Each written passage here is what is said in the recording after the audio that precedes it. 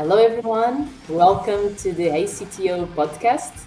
So, as you know, this is the season 3, and this season 3 we'll be talking with tech communities, and we will take this as an opportunity to also talk about technical hot topics that we have in our tech world. And today we will talk about Web3, DAOs, and how we can apply all these concepts to talent. So with us, we have two amazing guests, Pedro Oliveira and Francisco Leal. They both belong to Talent Protocol community. And first of all, thank you both for being here with us. Thank you. And our first question is going to be to please introduce yourselves and talk about a bit about yourselves. I don't know who wants to go first. The elevator pitch. I can start, and then I'll give it to Pedro. I'll keep it short. So I'm Francisco, currently CPTO, so leading tech and product at Talent Protocol, also co-founder. So my background is in software development. I did a lot of web development for like 6 years, something like that. During this time, I worked as a consultant for different projects, for fintechs, things like that. So got a bit of experience with everything. And during this time, I also started looking at blockchain as like a cool tech solution. So generally, when you talk with people in Web3, most of them are like, oh, I started buying this coin and trading it and making some bucks with it when everything was going up, right? But I kind of fell in love with the tech side, and I mean, the trading and everything came a bit after. I guess everyone also just it's part of Web3, owning some tokens. And so when Pedro talked with me, and later on we'll talk about how Talent Protocol kind of came up. When he talked with me, I was convinced from the get-go to jump on board and kickstart things into Talent Protocol. So that's kind of how I got here. A quick intro. Nice. Cool. Thank you. Actually, me and Francisco met back in the day when I was still on day-to-day operations at Landing Jobs, I think 2015, 16. Around that period, and we worked together. Interestingly enough, he was doing research on careers. So there's a lot of overlapping with the work we did back then on that research project. But anyway, about myself, which was your question, I always struggle a little bit to, as you get old, you always struggle a little bit to how to do this. It's just so easy when you're studying at uni. Like I'm studying at uni, and that's it. That's kind of your label. But yes, I'm going to use the same methodology as Francisco. So background first. I'm from Lisbon, computer science. I studied at Técnico. And then I had a bit of early career stage where it was kind of normal. Dev, analysts and PM, PO. Back then, PM wasn't really a thing, but PO, and all the way to leading tech areas and leading dev and product teams remotely as well. And then I think the later stage of my career is packed with startups and founding startups and leading teams. So Talent Protocol is my fourth startup. Before this one, and I guess one that would be a career medal is my previous one is Landing.Jobs. Also quite responsible for me knowing a lot about the HR technology industry. And everything in it, because it's been like a deep dive in that industry, and also falling in love with that industry.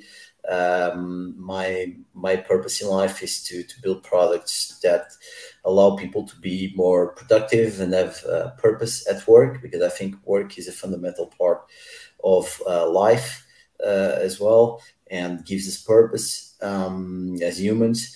And I want to keep building in this space. I know for a lot of people, HR is kind of boring, but I think the HR technology is a fundamental thing for how we do things, how we develop society and work itself. About Web3, just to use the same methodology as Francisco, about Web3, I also came in not through the crypto part, the trading, all that. Actually, that was always a factor that kept me away. It didn't excite me, that part. Like I've done stock trading before. It's kind of a similar thing, but just with a different narrative. It never really attracted me. Yeah, I was in the space more for the technology like Bitcoin, Ethereum since the beginning, but kind of investing in that technology, not as a trader, so super long-term approach. And when I stepped down from landing jobs executive role, not even 2 years ago, I started a sabbatical, and one of the topics, among others, one of the topics that I studied and I went deeper was blockchain as a technology at first, but then I understood that, and I think we're going to talk about it in today's conversation, is I understood that there's a lot of implications for human society, for the world, and for HR technologies in particular, that I felt like, okay, this is very interesting. So that's when I deep dived into the space. No, for sure. And that's probably, a brilliant segue for two things that we definitely have in mind, right? So one is, we've been talking about, talent protocol. And so I think that for anyone that is listening to us, it would be awesome if you can really kind of give an explanation of, what the community is about. And I think that, later on, because we're talking so much right now about, Web3, the technology, I think that at the later stage, definitely I want to ask you, how this combination emerged. But I think that, first things first, who can tell us, what protocol is, and so that everyone that is watching Hey CTO understands what the community is about. Yeah, I think I can have a go. Francisco, feel free to complement it if you want at the end. I think the easiest way to pitch talent protocol is like to another builder, from builder to builder. Like, you're more than just a job title or a LinkedIn or Twitter bio. We want to enable you to express who you really are at work, but not only at work, and show what you care about. But also we want to give you absolute control over how you are represented online and how your work is represented online. And is in a way that is not with strict templates, okay?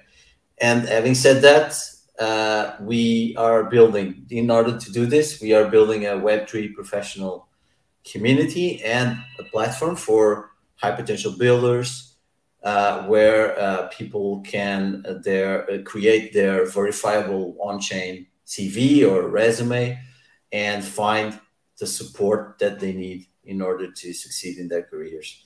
So this is kind of the pitch. You can go on talentprotocol.com, set up your profile, and from that moment onwards, you don't need to connect your crypto wallet or launch your token. You can do that as well, but you can use it as if it was a Web2 experience. And you can have access to opportunities, education. So there's a lot of things that we're building around, creating your interoperable and your own data, or the data owned by you profile. So this is kind of the way I see it. Francisco, not sure if you want to complement it in any way. No, I think you got it's a good pitch. What I would just add is that we are really trying to bring more visibility into the talent space by having an assumption that's not normal, I guess, which is, at least in Web3, and if we talk a bit about tokens, we can also talk a bit more about this, but in Web3, there's a lot of talk about scarcity, right? So it's good that there are not a lot of resources, because that means that the resources that exist have more value, right?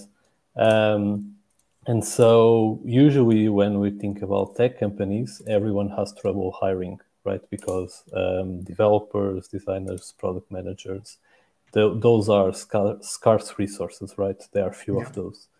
But we actually believe that there just aren't enough opportunities, and there aren't enough ways of bringing visibility into kind of the hidden talent that exists out there.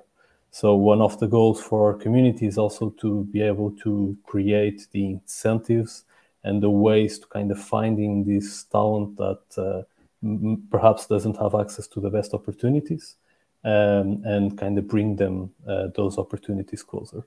So yeah, I would just add that. Yeah, very well. And some other thing. And so, how is this different? From because I think that it can be easy to to think that like Talent Protocol and LinkedIn and this and that. It's pretty much all the same. But I think that it's it becomes clear that actually it's not, and we're talking about something as meaningful right now as owning our own sort of data, which I think that it brings definitely a big difference from the Web 2 to the Web 3. Do you think that the big difference that we see here is around that, or you think that definitely Talent Protocol is pretty much disrupting that's the industry and definitely kind of and becoming a big player on what talent means from an online standpoint? I mean, we can have the same approach here. I'll go first and then you compliment. So look, definitely LinkedIn is a good comparison because it creates mental frameworks, and it's easier for people to understand what we're building. And and by the way, we're in touch with LinkedIn's Web3 teams because they're really interested in what we're building. I mean, the way we're building is open source and building in public. So if LinkedIn wants to take our code and do it on their own, we're more than happy for that to happen. So that's awesome. Think one of the biggest differences is how we are building. So LinkedIn is shareholder driven, okay, in this case Microsoft driven, and we are community driven. This means what my stake in the future economy on Talent Protocol is very little compared to, for instance, in previous startups I had in Web 2, where the founders have a huge stake, and the shareholders driven in essence. So I think that's one major difference. And if you go on my Talent Protocol profile, you can see also future steps that I want to take in my career. And one of them is stepping down as CEO of Talent Protocol, not to have another person coming in as CEO, just sunsetting the role of CEO. And that's the second big difference for LinkedIn is very focused on present and past, and Talent Protocol is very focused on the future. And that creates a massive difference. Other differences, I'll close with these two, and I think there are major differences. One of them is the way we create the Talent Protocol is, and to enable people to have success in their careers, is to almost like a vouching system. We call it investment, but it's a vouching system, a staking mechanism in essence in the DeFi world. That would be a staking mechanism where people can stake on other people. And that's the way I'm saying, if I stake on Pedro Torres, I believe in you. If I stake on Sara, I believe in Sara. It's a belief economy, okay? And this creates a reputational framework and reputational data around the social graph. Okay, that is more serious than a common referral in LinkedIn, right? Because we are talking, it's almost like a much more serious sort of voucher. Yeah, it's skin in the game. There you go. Exactly. There is skin in the game when that happens. When you stake on someone, the money isn't given to that person, it's staked on a smart contract. So you can then stake it at some point and invest in someone else or keep hold it there. So it's up to you, to the supporter, to do whatever they want. But this is a massive difference in functionality and in purpose compared to LinkedIn. I would say the last one is something we don't have yet, but we're working very hard on, which is having verified journeys. So this means not only having that focus on the future, but also for the present and the past to verify the journeys. Okay, this can be a peer-to-peer verification or an institutional verification. And this is something, by the way, that I think LinkedIn, they could use the power of Web3 to have a go at it. And I think it would benefit the work society if they would do that. I know by fact from their team that one of the biggest problems they have is that there's people doing background checks on other people with LinkedIn data. And LinkedIn data is not verified at all. Yeah, I can even go further. Sorry, Francisco. That is, you have people on LinkedIn saying that other people worked in the company, and so we can even create circles of a lie. Let's say all of a sudden the four of us, we put that we worked on Google in 2013. And then, I'd say that Sarah did that. Sarah says about Pedro. Pedro said about Francisco. Francisco said about me. And we are kind of verifying ourselves and into that point. And so I think it's so easy to mislead people and create some sort of, fake reputation that definitely brings some more clarity and honesty to the process. Yeah, and also lack of proof of humanity as well. Like, how do you know it's not a bot you're dealing with? So one of the things we do on Channel Protocol, we verify, but our verifications is kind of like the Twitter blue check mark, but you don't have to pay the $8 per month. It's a proof of humanity. You are who you say you are. Okay. Now we do that with our ambassadors, but we're now automatizing that. So it's done by, I think it's Persona. It's a tool that does that. Kind of like with your national ID card, just proving that you're a human and we say you are. And I think that's also another level of identity verification that LinkedIn could have. They don't. So all in all, we're building a better professional ecosystem and we're focusing on builders. So people building in the Web3 space. So that's our focus. It can be for anyone. I mean, if you are a car driver or bus driver, whatever, you can also create your profile on Channel Protocol. But our marketing is focused on Web3 builders. That's our main focus. Yeah, so I would just compliment, because I think that Pedro really did a great job in showcasing that the building in public side of things, in the sense that in Web3, given the way that most blockchains work, the value, right, who's holding what tokens, how much money they have, the interactions that you have between wallets, everything is public by default. And so a lot of companies in this space are actually building in public, and this creates a bigger mindset of collaboration. Yeah. So even ourselves, we are partnering up with other companies in the talent space, right? So for instance, we are not focused on the work side of things, right? We're not focused on, if you want to do a certain job and you want to get paid for it, maybe you can use a Web3 to enable that, to enable that matching for work opportunities, right? We're not super focused on that. We do have opportunities. We want to bring value to the community, but it's not our main focus. Our main focus is more on the profile, on the network, as Pedro mentioned.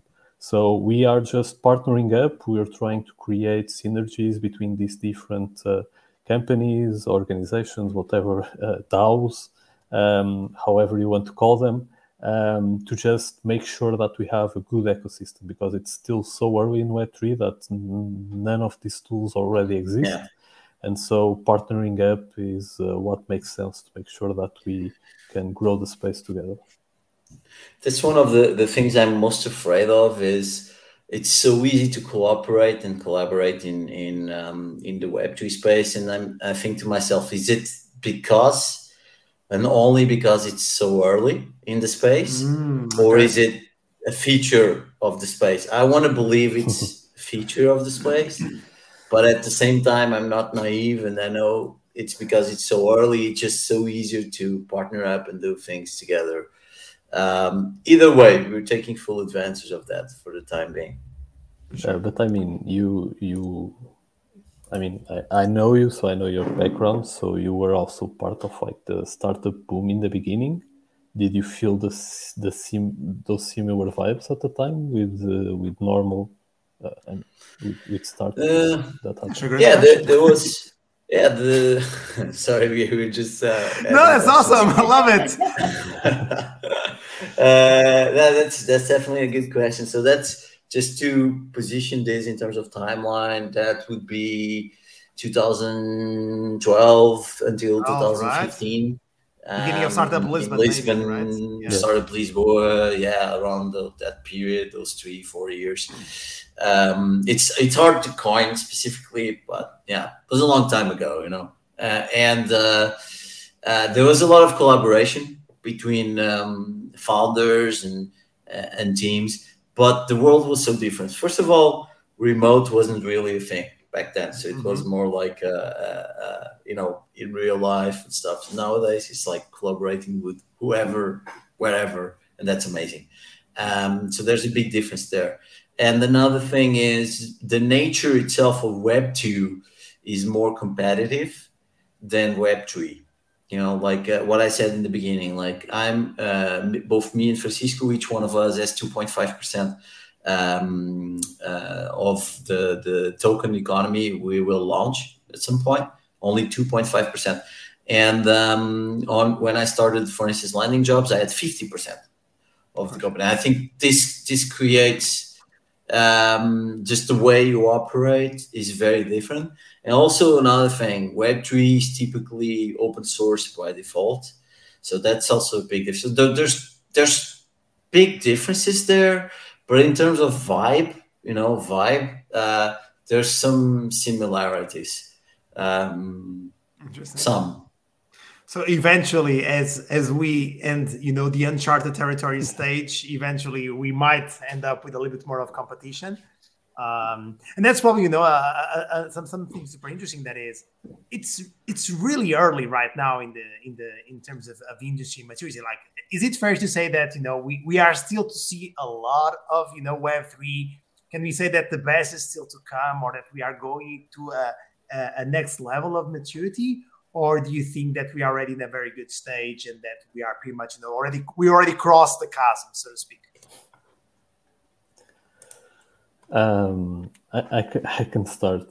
I think there's still a long way to go.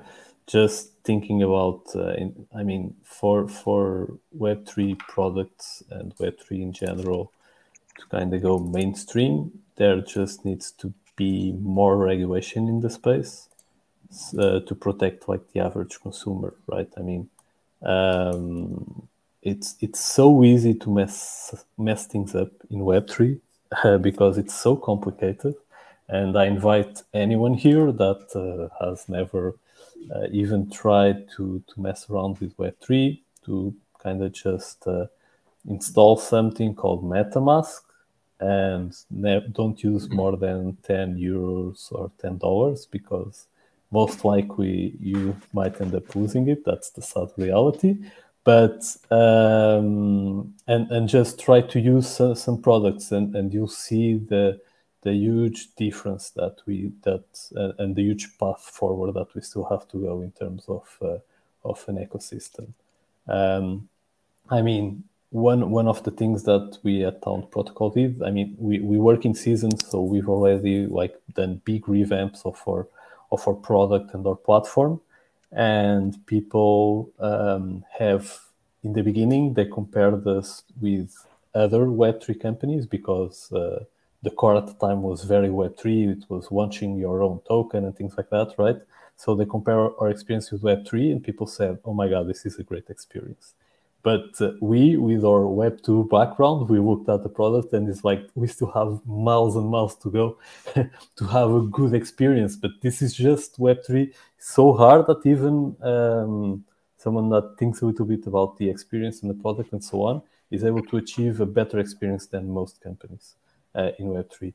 I think this has also to do that blockchain has a very theoretical start, I mean, people for the projects are still writing white papers, which are essentially papers as you write when you're doing research for your PhD or something like that, Yeah. right? So, I mean, if that's like the core for a product, then there's something wrong with it in a way. Just because, I mean, you can't expect someone to go into your platform and read a whole paper, super theoretical, full of math, telling you how the tokens work and so on before you start using it, right?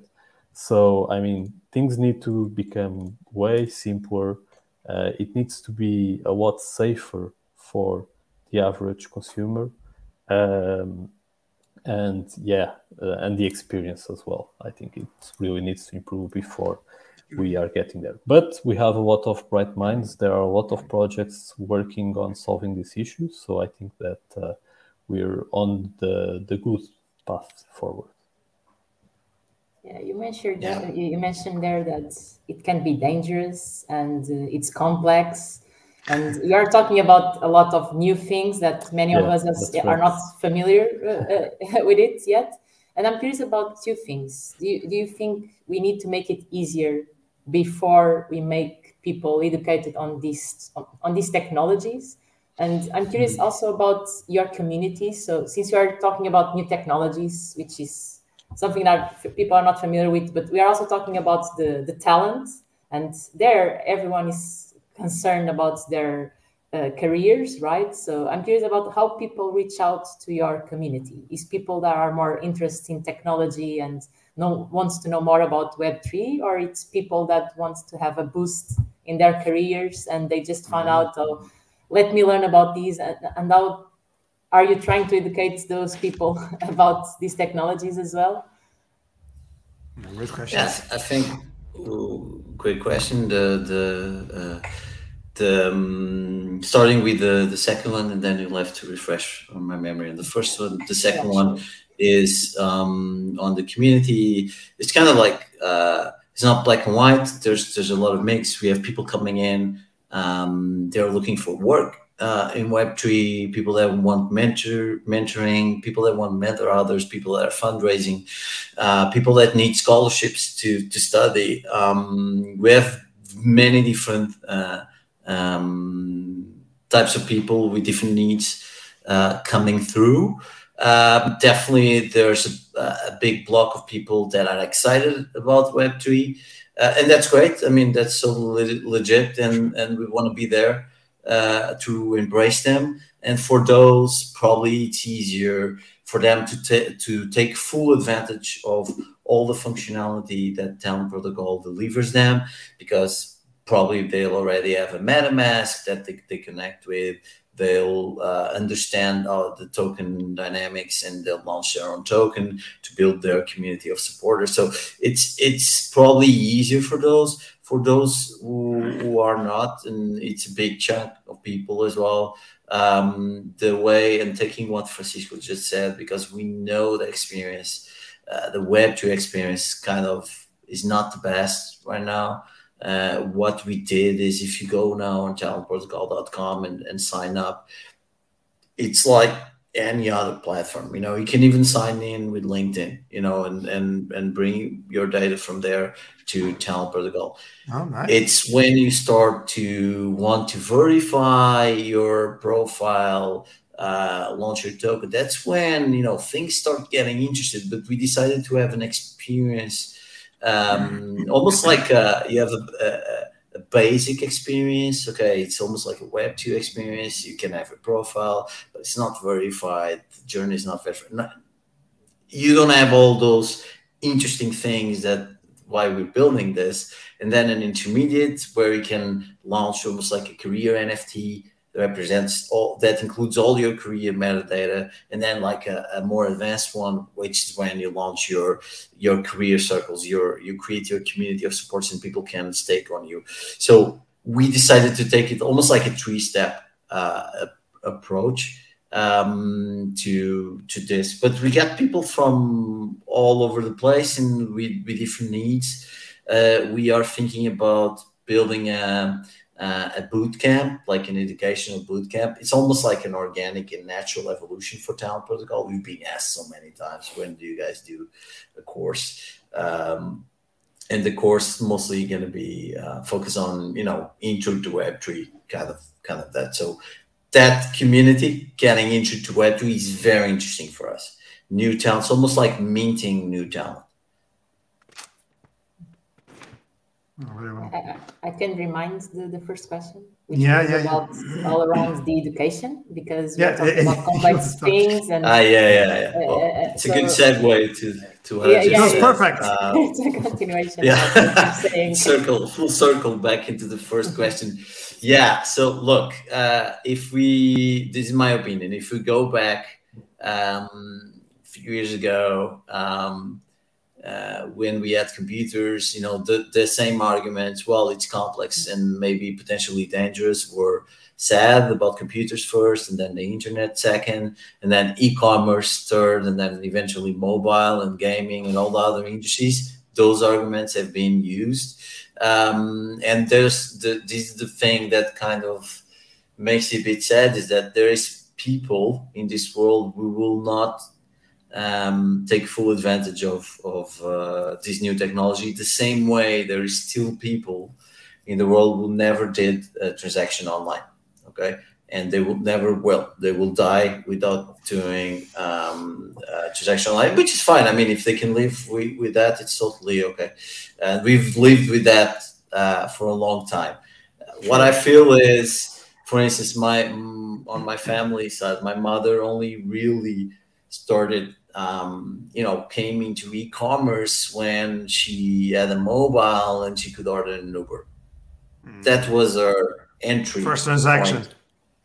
That first transaction. I think we're miles away from non-Web3, or what we call the normies, having that first transaction. Okay, the ideal and the initial sales pitch of blockchain was killing the banks, not needing the banks, not trusting the banks. But I think that doesn't hit the normal person in the Western and developed societies. That's a very interesting sales pitch for people in countries where their institutions cannot be trusted. Okay. Countries like Venezuela and other countries. I don't want to go into specific regions, but there's a lot of regions in the world where crypto is not an opportunity, or Web3 is not an opportunity. It's a need. Okay, so I think we need to, especially the four of us, we live in a region where we still have a stable ish economy, and say what it will, but our institutions can still be at least half trusted. I mean, if you need a passport or an ID card, you'll get it. Or if you have any problem with justice, maybe you can get some amount of justice. That some people would disagree with me on that one, but okay. And if you want to open a bank account, you can, just because you have your national ID card. And there's a lot of places in the world where you can't do that. And sometimes when we talk about Web3, the fundamentals for us, maybe they're not very interesting, but there's a lot of other things that are, like what we talked about with certifications and verification and all of that is closer to what we need. But for other regions in the world, just that is enough. And Web3 and crypto makes sense.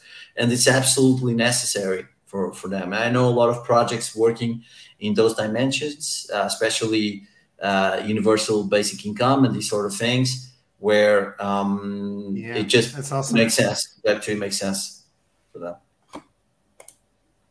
Super cool. I'm glad that you brought the banks and crypto topic, because now I can ask, is there any difference between tokens and cryptos? And if there is, how can we also teach that to people? Because I think sometimes there exists a big confusion around these topics. For sure. How can we make this explanation easy for everyone to understand? Yeah, I think I can start with this one. So crypto doesn't exist without tokens, but tokens can exist without crypto. I think this is the easiest thing. Yep. So crypto, to me, it's speculation around tokens. That's pretty much it. Because in Web3, essentially what we're talking about is transaction of tokens between entities. Okay, like the blockchain is just like a database that has like the whole history of what was created, who transferred tokens to who, and who interacted with who. That's pretty much what it does in its simplest form. So, and you can essentially exchange tokens between people. And so it's what you do around these tokens that brings them value. And if you give them value and you give them a utility, that means that you can use this token to do something in the world, right? Then it will have some value. And if it has some value, then you can enter in the crypto side of things where, okay, if this token has value, then maybe it will get more value in the future. So I can bet on it, right? So that's what crypto enters. But tokens are a lot more than crypto. I mean, there's this whole side of Web3, which is called token economics, which is a super complex area where you essentially are just trying to define how your token works, in a sense that a lot of projects in Web3 use their tokens to kind of fundraise. So instead of having equity or something like that, they use the tokens and you sell tokens to the community to get funds. It's a normal way for it to happen. And so then essentially what companies try to do is they essentially use this token as incentives for actions to happen. So it's very normal when we talk about tokens to talk about incentives. So what's the incentives that we want to essentially reward in our platform? So if we let's talk about Ethereum or maybe Bitcoin. I think Bitcoin is even more famous than Ethereum. So for instance, how does Bitcoin get generated? It's through miners, right? So essentially the whole token incentive of Bitcoin is around, okay, the more people that are mining, right, the more Bitcoin we generate. And so the incentive for you to be on the Bitcoin network is to mine and get Bitcoin out of it, right? So that's what we want to incentivize. The behavior that we want to incentivize is for people to be miners. And then there needs to be an ecosystem around Bitcoin that brings it value and utility. And so then you can create incentives. Let's say this isn't true, but it could be, but it wasn't how Bitcoin was designed. But let's say that maybe if you did some action on the Bitcoin space, for instance, you did a transaction or you exchanged tokens with someone, you also got some Bitcoin. Then in that sense, we would be using also Bitcoin to incentivize people to transact value between each other. That isn't the case, but it could be. It just wasn't designed that way. So tokens allow you to create these interesting ways for you to incentivize people to do certain actions, have certain behaviors, and punish others. So I think that's kind of why tokens are such a bigger thing than crypto. Yeah, I hope that... No, for sure. Like it was such a clear explanation, and and that kind of begs the question. That is, now that we understand, that tokens and crypto are different things. In 2022, we saw a lot of crypto, crashes. The stock market. We saw Crypto.com, FTX, so many of them. And just like you're saying very well, one thing is crypto, another thing is tokens. Do you think that because we are seeing, the crypto crashing, that somehow you might get some sort of kind of, ripple effect and have some less interesting reputation, because people might think, oh, sure, it's those guys of the crypto, and actually it's not the case, right? It's something completely different. And so do you see any sort of impact, or is that a concern for you, or you're not being affected at all with what we are seeing today with the crypto crashes? I can have a go. Saying we're not affected at all would be a lie. financially, our community assets were safe. We had a bit of luck with the so that there's just to for people listening right now, and I don't know when this podcast will come up, but right now as we record this, there has been essentially two important moments. One was the kind of like, okay, the fun and games are over, which was when Luna crashed. Luna is was a very relevant ecosystem in the Web3 space. Kind of we have like people who believe in Bitcoin, people who believe in Ethereum. Luna was up there, top 5 projects. Let's put it like this. From night to day, disappears. Okay, not entirely, but crashed, massive crash. We were lucky because we were able to remove our assets from that ecosystem 3 or 4 days before the crash. We were lucky in that sense. After that, we put all our assets in a safe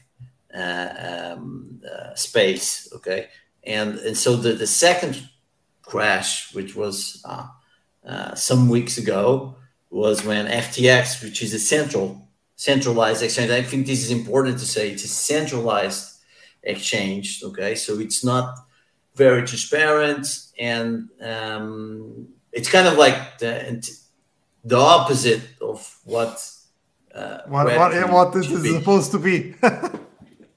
There's some advantages in having centralized exchanges, like Coinbase, for instance. Their app is, you just install the app and you're ready to go, right?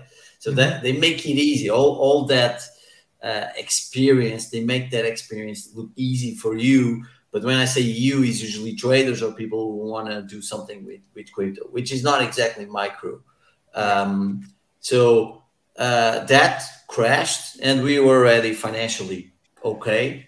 So we didn't get affected with that. What affected us was, overall reputation, especially the second crash. Why? Because the founder of the second crash, which was arrested today by the Bahamas authorities, Sam Bankman-Friedman, SBF for sure. The guy. It was kind of like a superpower within the Web3 space, a good actor. People would look up to him. And in the end, it was not that. It was a Bernie Madoff. That's it. This is just the way it is. Much worse than Bernie Madoff. Why? Because he was, for instance, the second largest donor to the Democrats in the United States, to Biden. He crazy. Was buying journalists.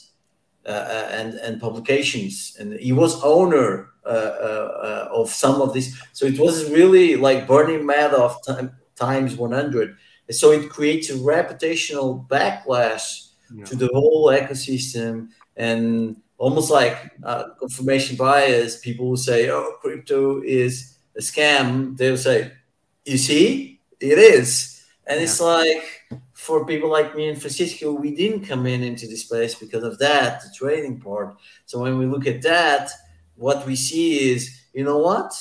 That's a centralized exchange. Everything that was decentralized is cool, up and running, working. We don't trust the people, SPF. We trust the code, smart contracts. That's what we trust. And that's the kind of like the stance of crypto and blockchain should be exactly that. It's like, look, we humans want to be able to cooperate with each other a lot better, but the problem is the humans. So why don't we use code for transactions, for finance and economy, but also for governance? We can talk about DAOs next. To help humans trust each other more, and therefore build better things together, and coordinate and orchestrate things together in a better way. And that's the beauty of blockchain, which blockchain doesn't appear like that. I mean, the backbone of blockchain is distributed systems, And all of us in this call, people listening to this call, I mean, that's nothing new for us.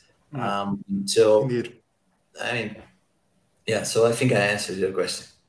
No, for sure. It would be awesome, to be talking, the entire time here with you folks.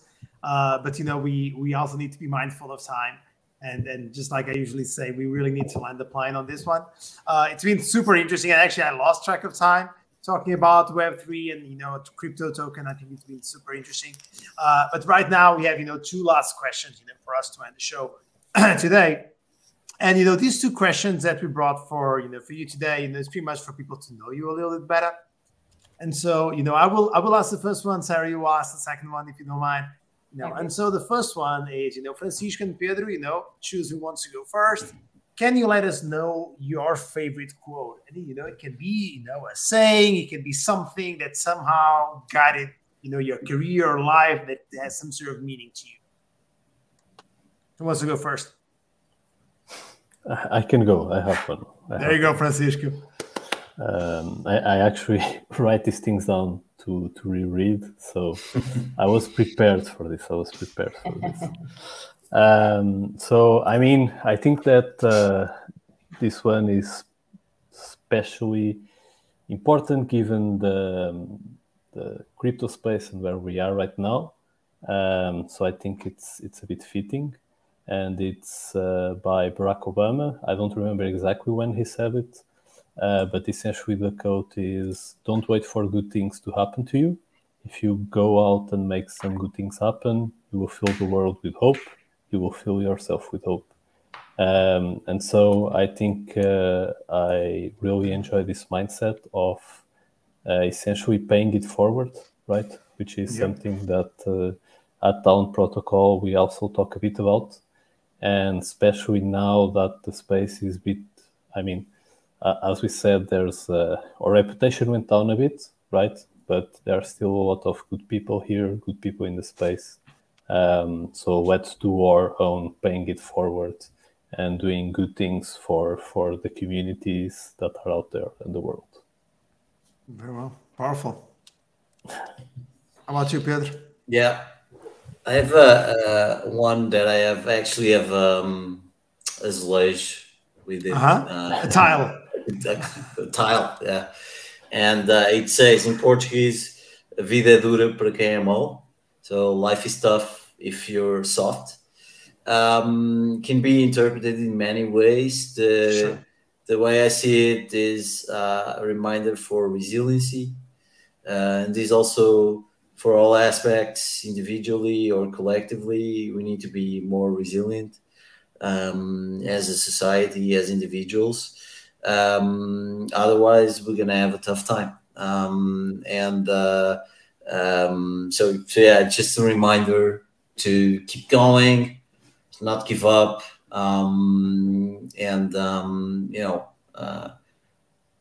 that life is tough. That's almost like a fact, right? For pretty much all of us, unless you're like British royalty, and even them, I think even them, their life could be tough. But life is tough for most of us, and if you're soft, then definitely that statement becomes your reality. So yeah, it doesn't mean that you need to be an asshole or anything like that. No, of course not. At all. It just means that you should, first of all, realize the situation and, build up your mental, physical mechanisms to cope with that situation, and also help other people around you not only be more aware, but also build theirs. And if you can do it together, that's a 10x even better. Agreed. Loved both. Very good. Now let me ask you. What question would you like to make to each other? I don't know who wants to start. Do we need to answer the question? Not really. So if it is awkward enough, we'll just give like a 3-second silence and we'll assume it's answered. Yeah. I can try to start and ask Pedro a question. We talk every day and we already know each other pretty well, but I don't think I ever asked you this question. which is, was there like a turning point or a moment in time when you found out how competitive you are, or you were just born Love with it. I'm not competitive.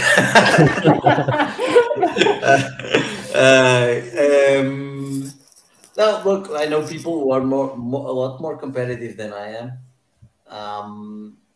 So that's why I just said that. I don't think there was a moment in there, so I'm not that self-aware. But it's a good question, I guess. Right. There you go. I love it. How about you, Pedro? But yeah, my question to you, I know you like to play chess.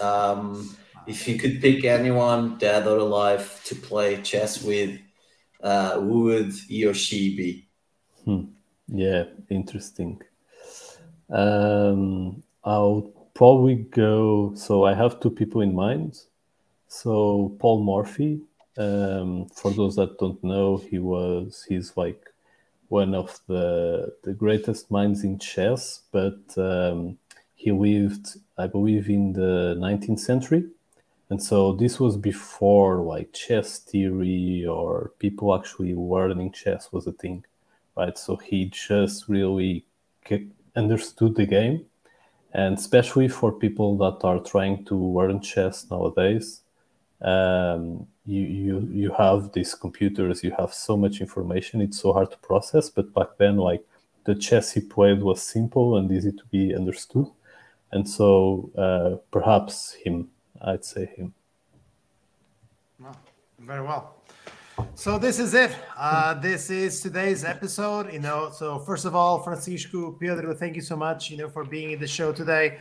It was super, super rewarding. I think the people that watch the show or see or hear the show, they will learn about Talent Protocol. We spoke about Web3, about tokens, crypto, about DAOs. It was so informative, about how easy it is and all the challenges on the space. So thank you all. This is today's episode, and that's it. That's a wrap. Thank you, everyone. Thank you. Perfect. Thank you for having us. Yeah. Bye-bye.